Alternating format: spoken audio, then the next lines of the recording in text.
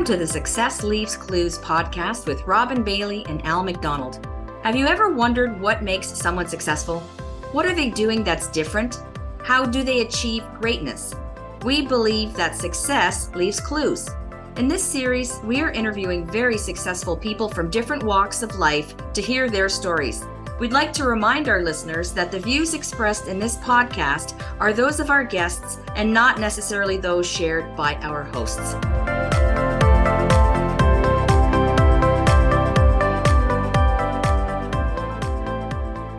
Welcome back to the Success Leaves Clues podcast. Today's episode is sponsored by Life and Legacy Advisory Group. Are you a small business owner who thinks they pay too much in taxes? We can help. Give us a call or book a meeting by clicking the link in the show notes to book a free financial consultation so you can have peace of mind about your financial future. We're also brought to you by ARIA Benefits. If you're a business or HR leader and you're needing a competitive employee benefits package to help you retain and attract that top talent, we can help. Check us out to book a free consultation, create a customized benefits package that fits your business and budget. I'm your host, Robin Bailey, back at it again with my co-host, Al MacDonald. Al, how's your day going so far? Well, always a great day on Podcast Friday, and of course, beginning of the weekend, and it's supposed to be beautiful, and I just got my bike back from the repair shop, so I'm looking, it's almost like hopping onto a brand new bike when you get it back, and I'm looking forward to enjoying the weekend out on the back roads of Halton Hills. And coming up, Al, I know we talked about it on the last episode, but at the timing of it, I think it's worth talking about again. So I have signed up once again for the third year running for the Great Cycle Challenge, which is in August. Committed to ride 750 kilometers to raise money for kids with cancer. So I'll be on my bike even more in the month of August. All right. And as always, just a reminder, we have in the summertime especially, we have a lot of our biking friends on the road. Just give them the room that they need. Go out of your way to do that because they're on quite a small bike and we're in a big car or truck usually. So just give them the room that they need. Well, we're back and I'm super happy. Summer's a little more challenging for the podcast because at our company, we have summer hours, which means we finish at 1:00 on Friday. So the podcast does take a little bit of a pause. We're back today, which I'm really happy about, and kind of on a part-time basis and then full swing back in September. But I couldn't be more excited to chat with someone. Again, it's a wonderful introduction that we got to someone. And I'm going to tell you a little bit about her before I do the introduction, and then we'll get to having our conversation. So joining us today is Jolene MacDonald. Jolene is the founder of Accessibrand, Canada's first accessibility-focused design, marketing, and communications collective that have all lived experience with disability and inclusion. For over a decade, she has known that people with disabilities need a different work model to be able to give their full potential to the careers. Accessibrand is based on Jolene's 20-plus years of knowledge in the graphic design and marketing industry, as well as her 20 years as a successful entrepreneur and award-winning designer. Top that all off with her own personal disability experience and out comes an innovative model for a design, marketing, and communications agency. Jolene is an advocate, wife, and mother of three. She has volunteered with Little People of Ontario, Rare Diseases Foundation, and sits on the Grand River Accessibility Advisory Committee and Canadian National Accessibility Committee. Welcome to the show, Jolene. Thank you, Robin. I know there's lots to read over there. I'm involved in many things. I'm happy to be here and meet you both. Very nice to have you. And happy to have you. Yes. And sorry for stumbling through that introduction. There's all those C's and S's and there's so many. No worries. And I'm going to do it again here. So here we go. I'd love to hear, because I know there's a story behind it. What motivated you to start Accessibrand? There's many things, but the biggest, I think, factor was the birth of my youngest daughter. So I have two girls and a boy. She's the last. And we found out while pregnant that she had some sort of medical conditions we didn't really know exactly until she was born. She wasn't diagnosed until she was 2.5 years old. So you can imagine sort of that journey from during pregnancy to 2.5 years. She has a rare form of dwarfism. I won't say the long version because it's harder than saying accessibility a million times, but it's called SED for short. It's basically a short torso type of dwarfism. She has sort of average or regular sized arms and legs, but a shorter torso, which affects her spine and the ends of her bones and her growth. So as she was sort of entering school, I obviously, as a parent and mama bear, became very upfront with trying to advocate for her needs. But as you mentioned, I've been a graphic designer for a long time, and I was running another business with a partner previously. And when I found out that accessibility was more than physical and it was also digital, which then coincided with what I did for work, it was the epiphany that I had to make a lot of changes so we can help ensure that everybody has equitable access to all communications. And what was your background before you started Accessibrand? What were you doing for those many years? So I have been a graphic designer since 1996, I think it is. I don't want to date myself here, but anyways, and I worked in two other companies doing graphic design. I worked for municipal government. I worked for a pharmaceutical agency. Then I started my own design company with another business partner that was also a graphic designer. So essentially my entire career, I've always been a graphic designer. One of the things that I really love about doing these podcasts is not only we're meeting new people, but we're quite often meeting people who, in my mind, it gives me a different lens, one that I would never have looked through because of my situation. And I think I'm already hearing things that I never would have thought of just in our short conversation that we've had already. So can you talk about, because again, it's something that I've never had to deal with and experience. Can you talk about digital accessibility and why is it important and who is it for? So when people think of accessibility, they automatically think wheelchairs and ramps and push buttons. It's actually so much more than that. And if you don't know, you don't know. It's really that simple. A lot of it has come about because of in Canada and specifically in Ontario, we have the law, the Accessibility for Ontarians with Disabilities Act. And one of those pieces is communications. And what people don't realize is that many people with varying different types of disabilities can't access websites. So that's sort of like a top piece. They can access either parts of it or not all of it, or they cannot do things independently. So that is a big piece that most people don't know, because if, say, you're blind, for example, one of our lead auditors, Andrew, he's been blind for many years.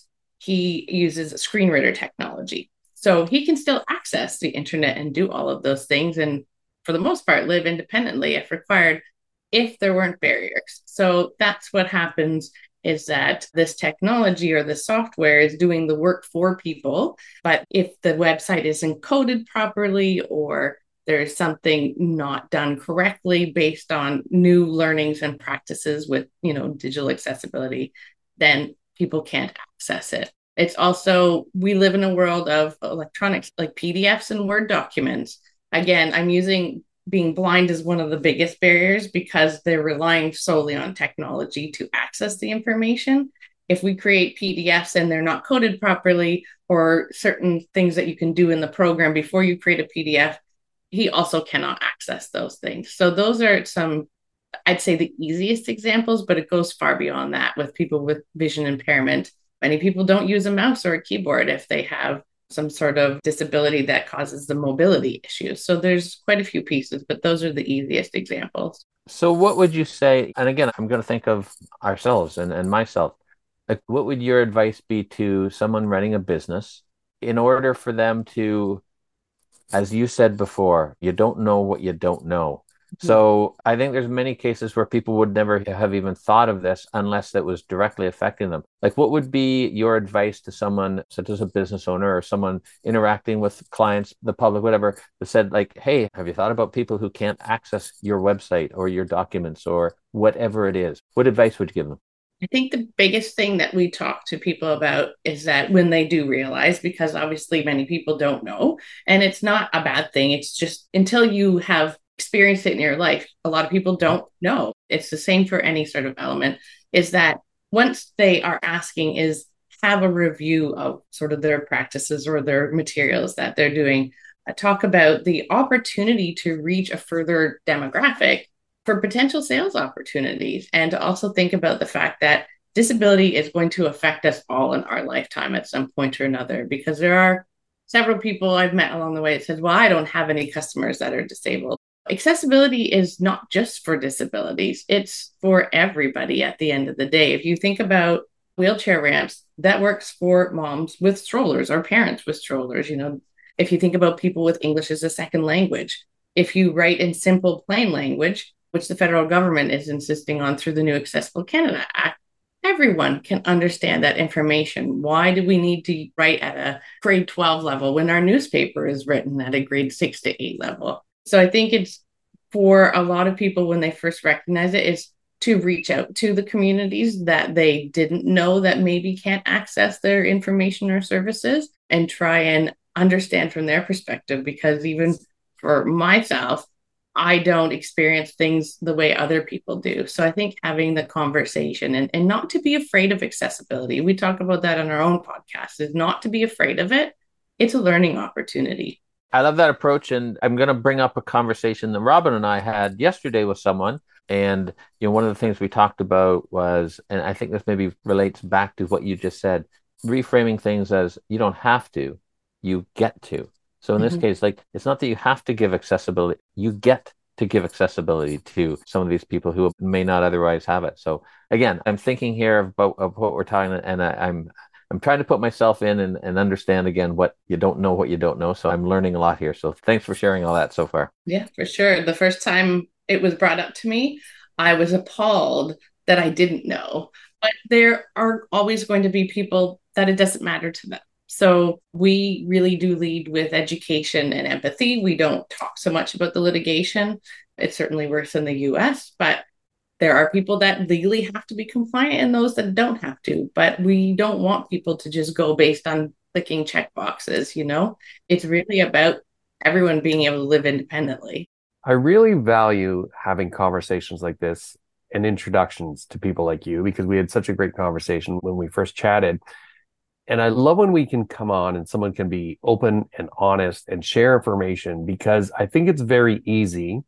And Al, I think you'd agree, it's very easy for us to go through our lives and not even give this a second thought. And I love that you said, there's nothing wrong with that. What you don't know, you don't know. But I think it also gives pause to a lot of people to think there's a lot that I have to be grateful for. There's a lot of people out there who have bigger challenges than I do. And I love that we're having these conversations, that it does give pause for people to think, oh, there are other people that are struggling with things. And I really should be aware of that. And I think further to that point, because when I look at the audience makeup of our podcast, there's a lot of people in the HR space. There's a lot of entrepreneurs. There's a lot of business owners. And again, I think I would be guilty of it, Jolene. I'm not out there in the workplace necessarily thinking about, oh, well, then my next employee, maybe they're going to, have a disability. But I think it's something that should be brought to the forefront. And I'd love to hear your opinion, because you live that in your own company. Everyone, I think you had said everyone at your company has a disability of some sort. But why should other people out there, other business leaders, considering hiring people with disabilities? I think the biggest stigma, and I mean, I've been self-employed for 20 years, is that people with disabilities can't do what other people can do. There's the societal stigma that's been happening for many, many years that community is less than, or it's expensive to a company because they may have to accommodate them or provide additional benefits or what have you. But the truth is, everybody has got something in their life, and maybe you don't identify, quote unquote, as disabled, but you have mental health issues that you're hiding from somebody. That's no different than someone being in a wheelchair in many ways, for what that's going to cost a company. Statistically, people in disabled community, and I use disabled because it's not a bad word. We don't think of that as a bad word. We don't talk about, differently abled or anything like that. We all are capable of doing things in our own way, whether we have, quote unquote, like I said, disabilities or not. But I think for me, realizing that it's such an underemployed statistic is that you may realize that you'll have more dedicated employees as well, that they're treated equally, that they're treated with dignity and having the opportunity. COVID certainly showed a lot of changes with going to the virtual workforce. We were already doing that. I was doing that for 2 years before COVID hit because of my own disability. I had chronic pain.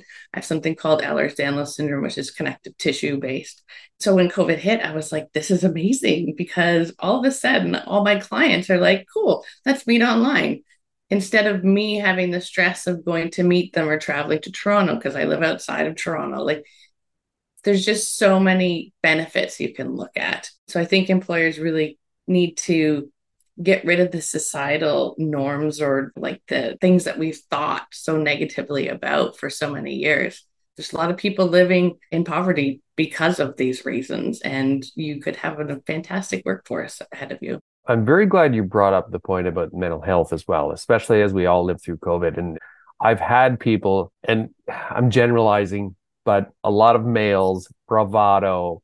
Oh, that didn't affect me at all. And I'm sorry. I don't care who you are. I got to call BS. I mean, myself included, for the first time, I experienced anxiety that I'd never experienced before because, again, and we've talked about this with respect to work, especially in our guests that have been in the HR, there was no playbook, right, for what we worked through. And I was like you when COVID hit, and I thought, oh, I can work remotely and I can meet online. And all of a sudden, instead of, having 2 appointments a day and driving into Toronto, I can have 3 or 4 in it. So I saw the positive in that. But I think you're right. I think there's a lot of opportunity for business leaders to find really valuable people out there in the workspace, because every business owner I talk to right now is struggling to find really good people. And if you're ignoring a certain percentage of the population, I mean, that's just going to hurt your organization. So I'm glad we're talking about that. It's probably higher from COVID with long-term COVID and things like that. But in 2017, it was 22% of the Canadian population willingly identified as having a disability. So you can imagine that's probably much higher. I won't lie. When I got sick, it took me almost 2 years to actually say, yeah, I have a disability. And then being that it's primarily invisible most of the time to someone looking in, you feel like you're lying. There's just so much stigma attached to that. But I thrived in COVID, and a lot of people in the disability community honestly did, even those that were working and some that weren't. Not all, I can't speak for all. I've spoken to a very small, minute few, but all of a sudden we went, yeah, look, this is how we live our lives. This is how we can still do things. We can still be productive. But it was a very interesting perspective to see all different areas that I had spoken to. But statistically, it's really huge unemployed chunk of the market and lots of people with massive amounts of education. We've had probably hundreds in just a few years apply to us and said, oh my gosh, I've been looking for an employer like you that I can willingly talk about my disability or my needs or accommodations, and they don't feel judged or that I won't get the job. We need to have that transparency. People shouldn't be ashamed of who they are. It really doesn't matter at the end of the day. We just have to think about changing our own HR rules or our own accommodation rules within our own organizations. I owned another business for 15 years, and I can tell you, I operated like many business owners do. You had to be there on time. You couldn't be late. You weren't allowed to take business days off, or, oh, great, they're not being productive because they're having terrible mental health issues. Well, it happened to me. And so I completely have changed how I look at that. Jolene, you mentioned 22%, I think you said, of people, and I'm not sure if that's the workforce or whatever, but identify as, having some sort of disability. Do you have any statistics around what the employment or unemployment rate amongst people with disabilities is, and or has that changed at all because of COVID? Like you said, in COVID, people with disabilities kind of thrived. Yeah, I don't know that stat offhand, but we do some work with different organizations that help people with disabilities gain employment. But I have been told that the statistics have increased. The one that I gave you, the 22%, that's actually an average of Canadians as a whole. That's not people are certain if they're employed or not, but that's population as a whole. And again, that was 2017 because that's Canada's a bit behind. But I have been told that there has been a rise in employment opportunities for people with disabilities. Because I'm not in that sector, I don't have the stats, but I could certainly, if somebody wants them, I can get them. But at least from what I'm hearing, things are trending in the right direction. I hear and see a lot more on LinkedIn, especially. We see a lot more effort from companies with what people are calling their DE&I policy. So diversity, equity, and inclusion. I like to make sure that you add accessibility in there, because that doesn't necessarily mean that you're integrating accessibility. So there's that for sure. So that leads me to my next question then. And if someone does, whether it's an employer, an HR leader, business owner, whatever, how do people learn more about accessibility and inclusion? What would your thoughts be around that? As far as digital accessibility? Or are you talking just as a whole? As a whole, you can talk about digital accessibility if you want, but even as a whole. That's more what my space is on education. So certainly we've started an academy. So we train people now on digital accessibility for best practices in marketing. But there's lots of different resources out there. I think start typing in accessibility. There are, if you look up the AODA Act for Ontario, so again, that's the Accessibility for Ontarians with Disability Act. There's also the Accessible Canada Act to look at that, starting for federally regulated organizations. There's a lot of information there to cover, but there are probably easier sites to understand as well. But I think the biggest thing is that the general population, if they don't know about it, is to start thinking like it and to remember that it can happen to you at any time. Most of us have broken an appendage at some point in our life. That's a temporary disability, and we are all aging, and disabilities come tenfold when you reach, certain ages where your mobility is affected. And even seniors, when it's designed better, they can interact with it better.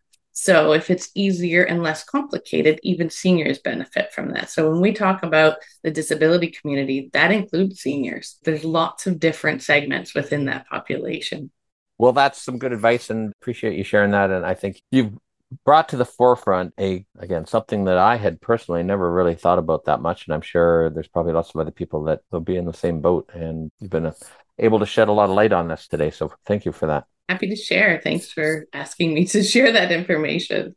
Well, lately what I've been asking, or Al's been asking his signature question, I always look forward to the answers. And again, I think with yours, as we've chatted about here today, you may have already answered this question, but I think it's worthwhile asking anyway, because you might have something else entirely different to say. So Al, I'll let you take it away. Yeah, I agree. What you've shared with us today is already planting some trees, but I'll ask you the question, and here it goes. A society grows great when old persons plant trees in whose shade they will never sit. So, can you talk about any of those proverbial trees that you might be planting? I think we've actually done quite a bit as an organization. We are told we are Canada's first that are doing what we're doing. So I think we're trying to develop something that can be a legacy that people can learn from. As a company, as I mentioned, we started an academy with training. So rather than just trying to bring in clients and do it for them, but not share the knowledge that we've learned, is that we've decided to share that knowledge. So we have the Academy, Accessibrand Academy, that has training for other people in our industry because it's not a mainstay. So I think that's really, for me, very important, because then we can change other people's perspectives and outlooks. Yeah, that's great. I really appreciate that. And again, I have learned a lot today, and I will look at things through a different lens now, thanks to this conversation. So really appreciate that. It's lovely. I'm glad to hear that. Thanks. And if you know Al, when Al says he will give something some thought, he definitely will.